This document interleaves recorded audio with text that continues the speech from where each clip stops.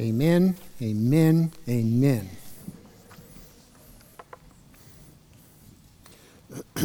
You know, I was thinking this morning, I said it in the first service, and I'll say it again in this service. Not that you need to know that I said it in the first service. I don't know why we do that, but we do. But it hit me as Corey was praying in the first service, and you think of all the things going on around the world, and really how much people need the Lord, and how much we need a God who saves. And I just want to say that how we live our life makes a difference in all of that, because people see the Lord through us, and we can make a difference. I should tell you I'm Pastor Tim. For those of you that are visiting, I'm the executive pastor here at Grace Community Church, and Pastor John and Shelley are on vacation. If you came to hear Pastor John this morning, you're going to have to wait 3 weeks, because they're on a well-deserved vacation, and we'll be back in 3 weeks.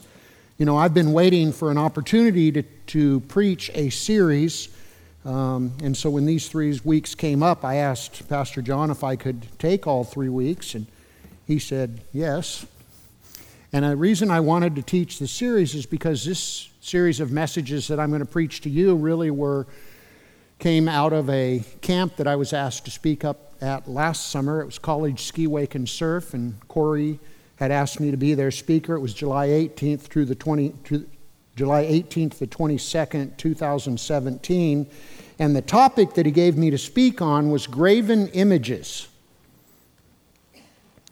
or idol worship. And as I prepared for those messages and ultimately presented them, I thought, boy, this is a very real topic in our culture, especially in the Christian community, and I'd really like to preach it to our church. So that's what I'm going to do for the next 3 weeks. And I think it's a topic that we struggle with, whether we know it or not. Therefore, I have titled this series of messages, Who Do You Worship? It's really a question. Who do you worship?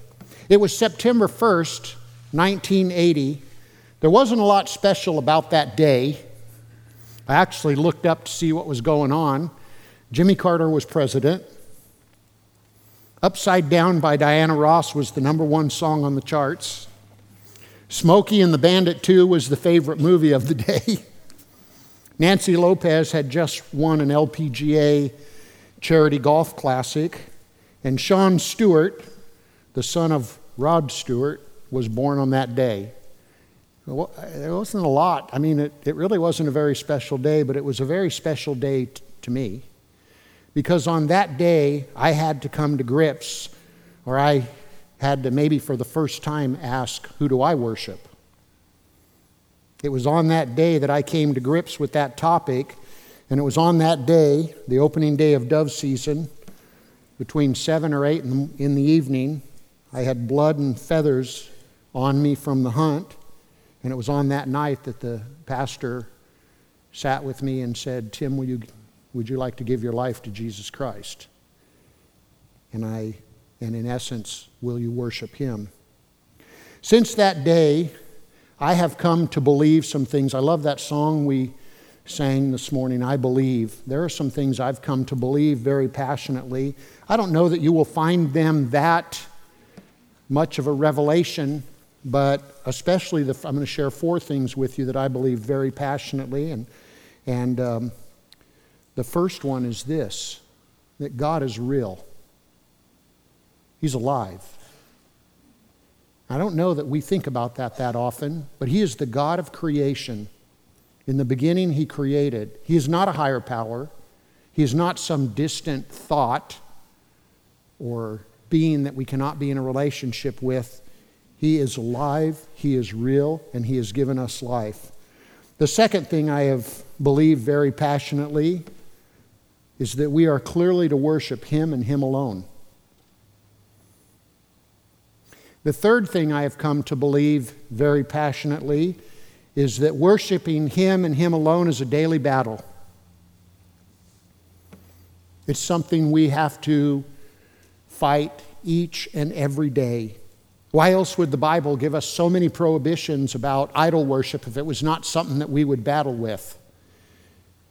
If you have your Bibles, would you open them to Exodus chapter 20, verses 2 to 6? I want to read this text to you, and then I'll share with you the fourth thing, and then we'll get into the actual message of the morning.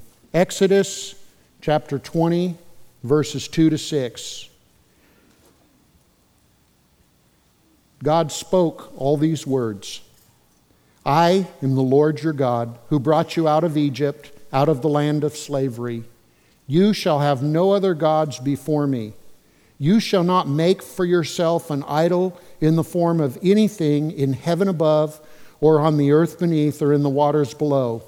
You shall not bow down to them or worship them, for I, the Lord your God, am a jealous God, punishing the children for the sin of their fathers to the third and fourth generations of those who hate me, but showing love to 1,000 generations of those who love me and keep my commands. Idol worship's a problem, and none of us are inoculated from it. We all struggle with it. John Calvin said, man's nature, so to speak, is a perpetual factory of idols. Tim Keller, a modern-day theologian, said, the central principle of the Bible is the rejection of idolatry. Which leads to the fourth thing I've come to believe, and believe very passionately, and that is this. It is so easy to hear the truth of the Word of God, in a setting like this maybe, to hear it and to be convicted of change, to even make decisions to change, and then walk through those doors or walk away from that Bible study or devotion and forget all about it, and to live our lives just exactly the way we did before we were convicted of the change. It's so tempting, and it happens so much. So I ask you the question to ponder today and for the rest of your life, frankly. Who do you worship? And then I would change it just slightly. Who do you really worship? Who do you really worship? And I put that in there because I think we all know it to be true. We can say who we worship, but how we live our lives says who we really worship. In other words, we can talk a game, but if we don't live it, our words mean nothing. When I started working on these messages for that camp, the very first question I asked myself is, what is an idol? I think we all have an idea what it is, but the topic was graven images.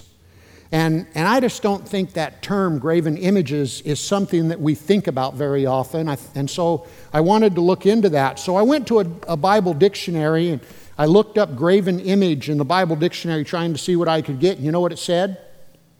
In parentheses, see idols. I thought, well, where does even graven images come from? Well, it's the interpretation, primarily in the King James Version of the Bible, takes that word for idols and it translates it graven image. It says, thou shalt not make unto thee any graven image or any likeness of anything that is in heaven above, or that is in the earth beneath, or that is in the water under the earth. So then I thought, well, I wonder how other scriptures or how other versions translate it. In the English Standard Version, it says, you shall not make for yourselves a carved image. The New American Standard and the New International Version simply translates what the King James translates graven images. Graven image, the New American Standard and the New International Version simply translate it idol. God's Word, that version translates it carved idols, and the Message translates it as carved gods. So an idol in the context of this passage we just read is something that is carved or constructed and worshiped as God. The term graven, if you take the N off, what do you have? Grave. Something that isn't alive, something that is dead. And many idols are just that, dead. They're not alive, they're not real things, and we worship them as gods. Now there are some idols that are alive, and I'll share a little bit about those as we go throughout the morning. But graven image, when I think of graven image, the first thing that comes to my mind and probably comes to some of your minds, is the golden calves, or the golden calf in Exodus chapter 32. Now, you know the story, I think, so I'll just kind of paraphrase it for you. You know, God himself, the real living God, delivered his people out of slavery in Egypt, took them out into the wilderness. He parted the Red Sea. He made himself known. Process all this. He made himself known to those people. He appeared as fire and other manifestations. He provided food for them, manna and quail. He did all these miraculous things. And then they come to Mount Sinai. And of course, Moses goes up to Mount Sinai to meet with that God, who they had seen so many times do wonderful and miraculous things. And here's how it's recorded in Exodus 32, 1-4. When the people saw that Moses was so long in coming down from the mountain, they gathered around Aaron and said, "Come, make us gods who will go before us. As for this fellow Moses," listen to that term, as for this guy Moses, you know?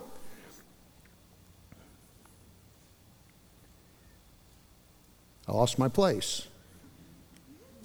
As for this fellow Moses, who brought us up out of Egypt, we don't know what's happened to him. It's kind of funny when you think about it. The Bible's kind of comical sometimes. We don't know what happened to him. And so Aaron says, "Take off your gold earring that your wives, your sons, and your daughters are wearing and bring them to me." So all the people took off their earrings and brought them to Aaron. He took what they handed him and made it into an idol cast in the shape of a calf, fashioning it with a tool. Then they said, "These are your gods, O Israel, who brought you up out of Egypt." Think about that for a moment. That is absolutely ridiculous. When you read it, it's like the dumbest thing you'd ever seen. They saw God, and now Moses is gone, and so they create their own gods. It's just crazy. They construct calves and proclaim them to be their gods. Who does that? Well, some people do it all around the world, honestly.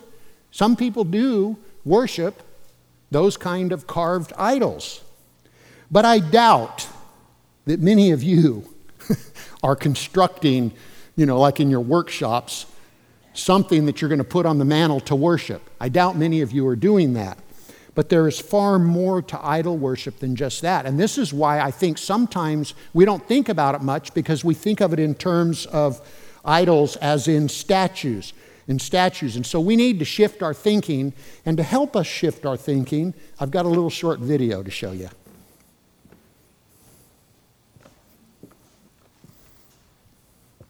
I was watching TV the other day, and this show comes on with these religious fanatics. They were crazy. Well, you would think they were crazy if you didn't understand their culture and their religion. See, that's just the thing. They were worshipers of idols, and they took things to extremes. They painted their bodies. They wore these ridiculous costumes. They chanted, they danced, they made sacrifices to their idols. They had built these enormous temples to worship their idols in. It seemed like their entire existence climaxed into this one scenario, this one over-the-top act of worship. You don't really relate, do you? Let's try it again.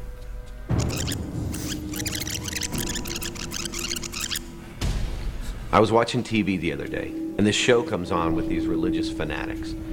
They were crazy. See, that's just the thing. They were worshipers of idols, and they took things to extremes. They painted their bodies. They wore these ridiculous costumes. They chanted, they danced, they made sacrifices to their idols. They had built these enormous temples to worship their idols in. It seemed like their entire existence climaxed into this one scenario, this one over-the-top act of worship. Idol worship. It's not just about golden calves anymore.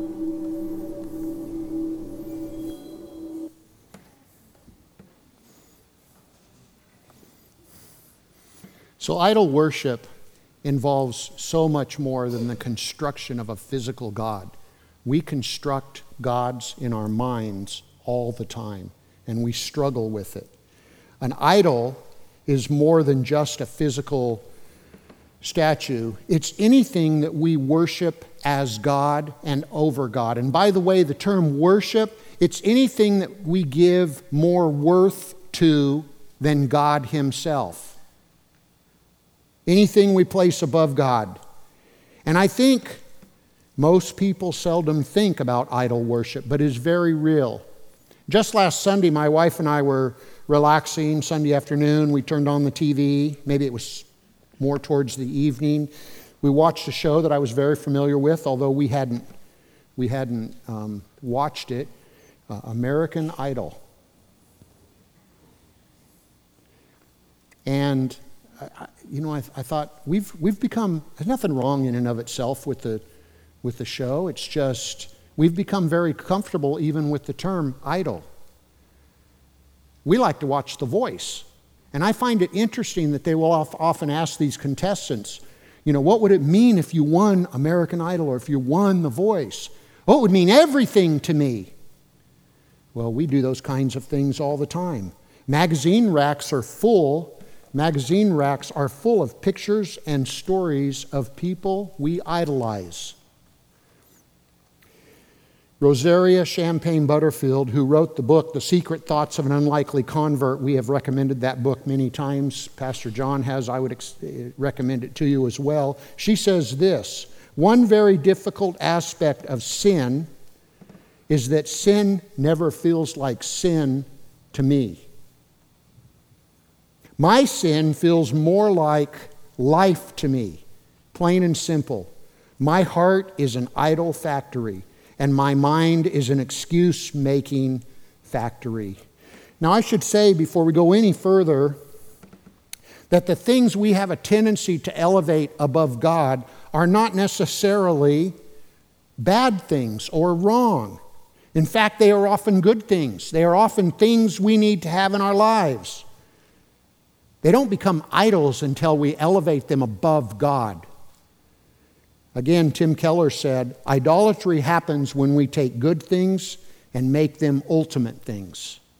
So I ask you, who do you worship? Who do you really worship? I read an article as I prepared for this series of teachings or lessons, and the article was entitled, America's Top Gods. And I thought, that's a good thing to get us thinking about what are some of the idols that could be out there. The article says, by God, I mean something or anything in our life that commands more loyalty, dedication, and devotion than the one true living God. And it lists 7 what they call America's top gods. I'm going to do them in reverse order. Number 7 in this article, and by the way, I don't necessarily agree with everything that's in the article, but I think it's thought-provoking. Number 7 is country or national security. Now that's a hard one because we love our country, don't we? Of course we do. Many have fought and died for the freedoms we enjoyed. Is it possible, though, that we could elevate country over God? Well, the article thinks so. We have a saying, God and country. We understand that that statement should never be inverted. We would never say country and God, at least no one who has sworn their allegiance to our Lord and Savior, Jesus Christ. But what the article is trying to get us to see, and I think we need to think through, is that anything has the capability of being worshiped over the Lord. This hit my mind quite a few years ago. It was a 4th of July service. It was a beautiful service that day. You know how sometimes it just seems like everybody's in tune with the Lord and we're all worshiping together and it's just beautiful. And on that particular day, we sang this beautiful hymn of the faith. Happened to be my most favorite hymn. And man, it was just beautiful. And talk about worship, it was beautiful. And then what happened next was not necessarily bad, but it did make me think. And that was that one of our people in our family here at Grace Community sang a very patriotic song, a song that I love personally, by Lee Greenwood, I'm Proud to Be an American. Beautiful song. And it was interesting, the minute he started singing it, everybody stood up. Is it wrong to do that? No, I'm not saying that. But I did catch myself. It hit my mind. Why didn't we stand up for the Lord? And so I just offer that as just an idea, something to think about. The article says that country and national security can become an idol. The sixth thing they mention is money, riches, and wealth. And we all know that money can become a god and riches and wealth can become a god. We know it because it's clearly taught in Scripture, Matthew 16, 19 to 24. We know it well. It says, it talks about storing up for ourselves treasures in heaven because they don't, moth and rust doesn't get to them, and encourages us not to store up for ourselves treasures in earth. And then it says in verse 24, no one can serve two masters. Either he will hate the one and love the other, or he will be devoted to one and despise the other. You can't serve both God and money. And actually, next week I'm going to talk about the idol of money, so I'll just leave that one with you right now and move to the fifth one in this article, which actually kind of surprised me. At least the way I was raised, it surprised me. The fifth idol that it mentions, or America's top god, I should say, the fifth one is guns. Well, that's very political in our culture today. And I just want you to know I would fall into the same camp that many of you would fall in. I have guns. I believe in the right to bear arms. I don't like it to be political, but it is political. But I did catch myself when I read this article asking myself, how many guns does a person have to have?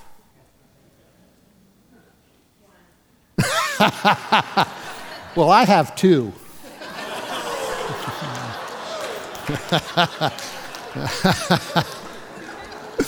Sorry. But I have guns. I grew up hunting and all that kind of stuff, and I believe in that. But what came to my mind when I read this was I had recently talked to a man, this was several years ago now, and he shared with me that he has hundreds of weapons. Didn't even know how many he had. And I said, why would you have so many guns? I just thought that was just kind of interesting and a little bit ridiculous. And he said, well, it was a political thing for him. He said, I'm buying them now so that I can give them to my children and grandchildren when the government takes away our guns. Well, again, I don't want to make it political, even though I kind of have. You almost can't in this culture not make it political. But I did catch myself wondering, how much money does it take to buy hundreds of guns? And could that money be used for the work of the Lord? Just thinking about it, just something to think about. The fourth one they put as a top god is the automobile. And the article says the automobile has become a symbol of money, sex, and power. It says it's clearly a divider of the haves and have-nots. It's an idol when it becomes something more than a mode of transportation. I'm not sure that I totally agree with that because I understand some people like to restore vehicles. They like to restore them and sell them, and it's a hobby for them. I'm not sure if it becomes an idol, but it did cause me to think about a guy in our church, again, years ago. I'm amazed at how much older I get, how much everything is years ago. But this guy, he had this vehicle, and it was what he told me it was worth and what he had into it was amazing. I really don't want to tell you what he told me because I was shocked. 6 figures. And I thought, whoa. I said, man, how often do you drive it? Almost never. I clean it a lot. And I keep it covered. I said, well, why don't you drive it? I just thought that was kind of ridiculous. And he said, well, I do drive it when the weather's just right because I don't want anything to scar it up, And he almost never drove it. So it is possible, I guess. I'm not sure if it was an idol for him, but it's something to think about. The third top god they mention is fame and celebrity. And they write, fame and celebrity are largely unquestioned, even among Christians, the article said. Being famous is always better than not being, and becoming a celebrity is always something to be applauded. The article says, in this value system, seeking obscurity is dumb. Becoming less so that others might become more is irrational, suspect, and likely a sign of mental derangement. It goes on to say many parents will sacrifice virtually anything for the chance for their child to become famous. whether in entertainment, sports, academia. Have you ever watched a child beauty pageant? It gets a little crazy. It's a standard of success. And I will just take a quick side street here to say, here's where you can have an idol. I think it's possible to have an idol that is alive. For some parents, their idols are their children. And I think we have to be careful with that. But this whole standard of success is not a biblical viewpoint. It's not biblical at all. In fact, Jesus, speaking in Matthew 25-28, says he called them together and his disciples, and he said, "You know that the rulers of the Gentiles lord it over them, and their high officials exercise authority over them. Not so with you. Instead, whoever wants to become great among you must be your servant, and whoever wants to be first must be your slave. Just as the Son of Man did not come to be served, but to serve and give his life as a ransom for many." Fame and celebrity. The second top god they mention is collegiate sports. They write, collegiate sports is of course a way to achieve fame, celebrity, and wealth, at least potentially. Collegiate sports have become a whole elaborate, high-tech, profit-making system, a business really with big winners and many losers. And the article says, from the outside looking in, the idolatry is obvious. From the inside, even to raise the question appears extreme, unjustified, and irrational. Which leads to what they mentioned as the top American god, professional sports. Professional sports has it all, the article says. Money, fame, sex, technology, and immense and growing economic clout. The article says it is professional sports that powers collegiate sports, to the point where the line between professional and amateur is often a joke. Professional sports drives college sports drives high school sports drives middle school sports, and so on and so forth. I actually know a family in our church years ago who left our church to go to another community because of their sports programs. The point that the article is making, and I think we already know, is that we struggle with idols as Americans. Everyone has priorities.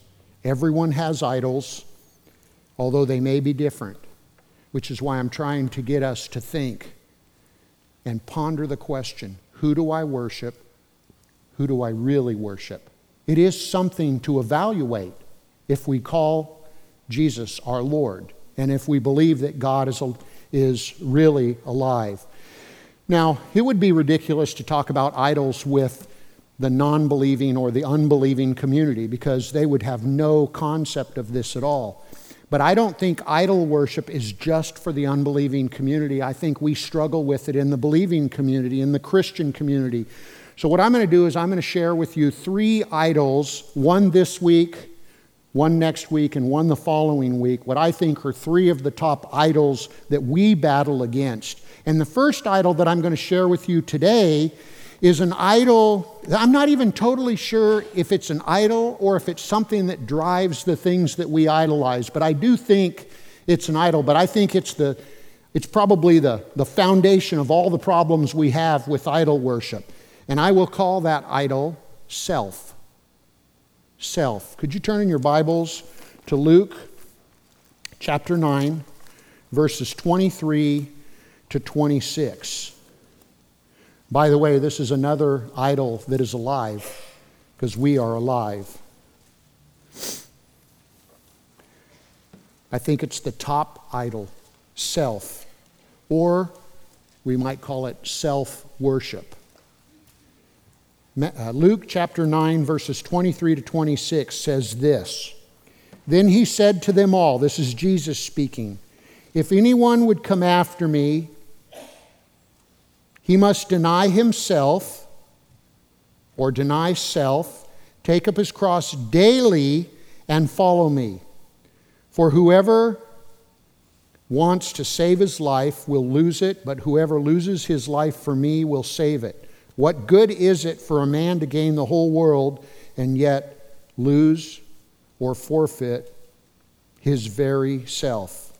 Verse 26, if anyone is ashamed of me and my words, if anyone is ashamed of me and my words, the Son of Man will be ashamed of him when he comes in his glory and in the glory of the Father and of the holy angels. Now, there's a lot that could be said about this passage. I actually have preached on it before, and it might sound familiar to you, but there's so much that can be taken here, and there is something that's taken here that I think is incorrect, by the way. But I will tell you first that obviously when you read this, you get a picture of what our Lord did on the cross to save us from our sins, right? He was crucified. You will remember that God himself, Jesus Christ, the man, God incarnate, Jesus Christ was beaten, whipped, spit on, had a crown of thorns put on his head, and then after all of that, he was made to carry his cross through town, which was common. And by the way, it wasn't the entire cross, because it would be impossible for a man to carry that. We think it was the cross piece that they would carry through town. And you should know that crucifixion is far more than just an execution. It's also humiliation. It is the leader of the day trying to say, nobody stands against me, and if you stand against me, you will suffer this. And so when the man came through town with the carrying the cross, as Jesus did, everybody would see that, you don't stand against the leader of the day.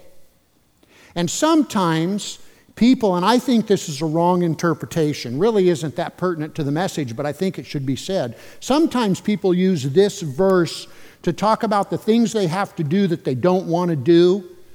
They'll say, this is my cross to bear. Well, just for the record, Jesus bore his cross willingly. And we live our lives for Christ. It's not something we have to do. We do it because of the Holy Spirit living within us and wanting to do what the Lord has called us to do. Read about some of the martyrs who were martyred far beyond any of you, what you would be martyred, and they counted that a blessing to be able to do that. So I really think that's a wrong interpretation. I think when it's talking about bearing, pick up your cross daily and follow me, I think what it's talking about is it's helping us to identify with the crucifixion of Christ. That when we give our lives to Christ, we are crucified with him. And here comes the thing that I think we miss. It's a very subtle thing, but that is when the person who was crucified as Jesus was, dragged their cross through town and up onto the hill, there was something that everybody knew was true. And that was that person will never come back. Everybody knew when someone came through town with the cross and went up to the hill, they would never be back. That is a picture of what salvation is. The Bible teaches us that when we give our lives to Christ, when we are crucified with him, we accept his death and resurrection on the cross. It says that we are a new creation in Christ. It says that the old is gone, never to come back, and the new has come. 2 Corinthians, 5, 16, and 17 says, so from now on we regard no one from a worldly point of view. Though we once regarded Christ in this way, we do so no longer. Therefore, if anyone is in Christ, the old is gone and the new has come. The old self will never come back. This blows completely out of the water, this theology that is a false theology, by the way, that you can give your life to Jesus Christ and just go do everything you used to do before. That is, the Bible teaches you, if you truly give your life to Christ, the Holy Spirit comes to live within you, and you can't do that. You couldn't do that if you wanted to. 1 John 3:9 says, no one who is born of God will continue to sin. Now, by the way, it doesn't say that you won't sin, because you can't. You live in a world infected by sin. We're constantly battling the sin nature. we will sin, but it says you will not continue to sin because the Holy Spirit is within you, will convict you. And so the life of a believer, different than that of one before he was crucified with Christ, if you will, the life of a believer is constantly confessing and repenting and changing. They are a new creation. No one who is born of God will continue to sin because God's seed, the Holy Spirit remains in him. He cannot go on sinning because he has been born of God. Now, if I was to I tried to think, how do I help you to understand, or how do we understand this whole concept of denying self? There's a lot in that. But I think if we were to talk about denying self, I would say this, that denying self, the hallmark of denying self is love in the Scriptures. Now, not the mamby-pamby, apple pie and ice cream. Oh, I love you. And now I don't love you anymore. I love you. And, that kind of, it's sickening. Not that kind of love. True love as is taught in the Scriptures. Whoever does not love does not know God, because God is love. This kind of love does not seek after self. This kind of love always is aimed at others. That's how how Jesus died for us. He gave himself for us. This kind of love is never self-seeking. 1 Corinthians 13, 4-7 says about love that it is not rude, it is not self-seeking. Now here's the problem, is that if someone is worshiping self, they are not doing any of that stuff, because self will always make itself okay. And the way it will make itself okay and justify its own actions by paying attention to what other people are doing. Self will constantly justify its own actions. And self will always give itself the benefit of the doubt. Self forgets what Matthew 7:15 teaches, that a good tree bears good fruit and a bad tree bears bad fruit. So we are called to deny self daily. And I thought to help us to maybe kind of do some evaluation, because isn't as Christians, should we not be evaluating always what we're doing? I thought I would give you some products of not denying self or self-worship. It really does produce something. Now, by the way, I should say the whole thing about good tree bearing good fruit and bad tree bearing bad fruits is talking about false prophets. And listen, if someone doesn't know the Lord, it's talking about the difference between knowing the Lord and not knowing the Lord. But what I'm trying to get across to us is that, yes, we know the Lord, we will bear good fruit because we are created to do good works, which God prepared in advance for us to do. We have the Holy Spirit living within us, but we can, even as believers, sometimes get going in the wrong direction and do the things we shouldn't do. So I want to give you some of the things to help us to spot this in our lives. Products of self-worship. The first product of self-worship is anger. Now there's a lot that I could give you, but I'll just give you a few. Anger. Now I know the theologian will say, now wait a minute, because the Bible talks about righteous anger. Yes, it does. I just got to tell you, when I'm angry, it doesn't feel righteous to me. Well, I do know there's a righteous anger. We should be angry at sin and all those kinds of things. But I think most often when anger produces itself, it's not that kind of anger.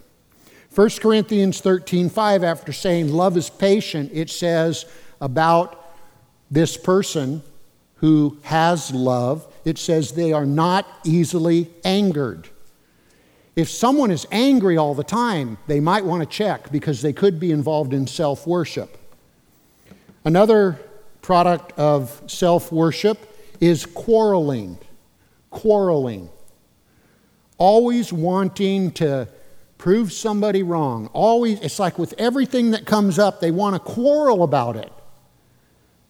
No matter what you say, they disagree with you and they want to tell you why they disagree with you. That is self-worship. Why? Because they want to show how much more they know than you do. 1 Corinthians 3, 1-3, which, by the way, is written to believers. Very important to understand that. It says, brothers, I could not address you as spiritual, but as worldly, mere infants in Christ. See, they're believers. But he basically saying they're acting worldly, which is what we battle with. I gave you milk, not solid food, because you weren't ready for it yet. Indeed, you are still not ready. You are worldly. And then it goes on to say what that looks like. For since there is jealousy and quarreling among you, are you not worldly? So quarreling is a product of self-worship.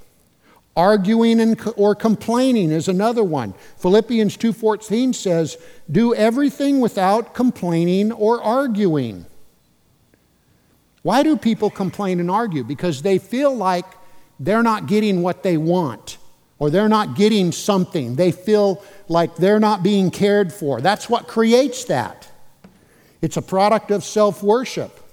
And if someone is continually arguing and complaining, they may have a problem with having self on the altar instead of the Lord. Here's another one for you. People who have a problem with self-worship will also have a problem with submitting to authority. Romans chapter 13:1 records this: everyone must submit himself to the governing authorities, for there is no authority except that which God has established. The authorities that exist have been established by God, and we are called to submit to them. We do not necessarily agree with them all the time, but we still submit to them, which has to do with how we treat them and how we interact with them. And those are governing authorities as out in the world. Pay attention to Jesus and how he interacted with the governing authorities of his day. They were obviously not righteous people. But in Hebrews 13:17 in the church it says, obey your leaders and submit to their authority. They keep watch over you as men who must give an account. Obey them so that their work will be a joy, not a burden, for that would be of no advantage to you. Folks, people watch us. They watch how we live our lives. If we worship the Lord, we give testimony to the Lord. And so often, this whole thing of not submitting to the authorities is so prevalent in our culture, and it has snuck into the church. I hear people sometimes say this: those guys, those guys, why did they do that? I don't agree with them. Could be a problem with submitting to authority. Even if you disagree with them, that's fine. Just how you do it. It can be a picture of self-worship if you're not careful. It can be self-worship if you're not careful. Now this next one, I have a whole bunch of things listed together. I actually thought, how can I put this into one thing? And so I'll just give them all to you, and then I'll tell you what somebody told me after the first service. Another product of self-worship is sense of entitlement, self-promotion, feeling like you aren't appreciated. Someone came up to me after the service and said, it's called ego, Tim. I thought, oh yeah, well, you should preach the sermon because that's pretty good. Matthew 6:5 says, when you pray, do not be like the hypocrites, for they love to pray standing in the synagogue and on the street corners to be seen by men. See, self-worship always wants everybody to see what they're doing. Always wants to tell everybody what they're doing. Or wants to let people know why they aren't being, like, I'm not being appreciated. You need to tell me thank you. Maybe we ought to spend our time thanking the Lord for what he did on the cross for us, and it might change all that. 1 Corinthians 6:19-20, speaking of, this sense of entitlement, says, do you not know that your body is the temple of the Holy Spirit who is in you, whom you have received from God? You are not your own. You were bought at a price. Therefore, honor God with your body. Both of my daughters at one time or another because they're 10 years apart. I had this conversation with them when they were feeling like they weren't, their rights were being infringed on. And I said, you need to understand something. In this home, you have no rights. And people used to think, they were like, wow, that's harsh. No, it's true. They had no rights, except the rights that their mother and father gave to them. And then I went on to help them to understand that as they exercise those rights correctly, they will get more rights. And the day will come when they will have children and they will understand it even better. We don't have rights. We have only what God has given us, and we serve Him.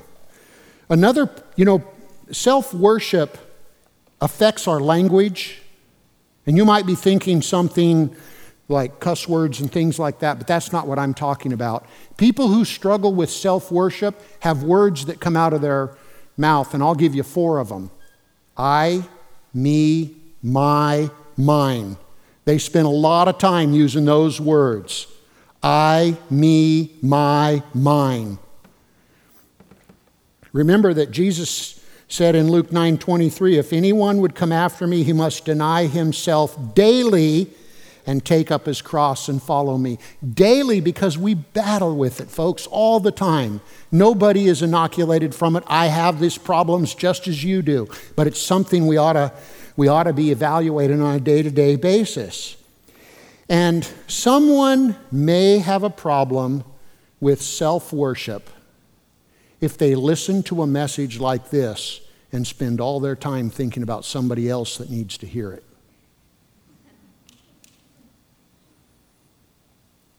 Yes, so prone to want to pay attention to everybody else without paying attention to self. 2 Corinthians 13:5 says, examine yourselves to see whether you are in the faith. Test yourselves. Do you not realize that Christ Jesus is in you? Unless, of course, you fail the test. So I ask you, who do you worship?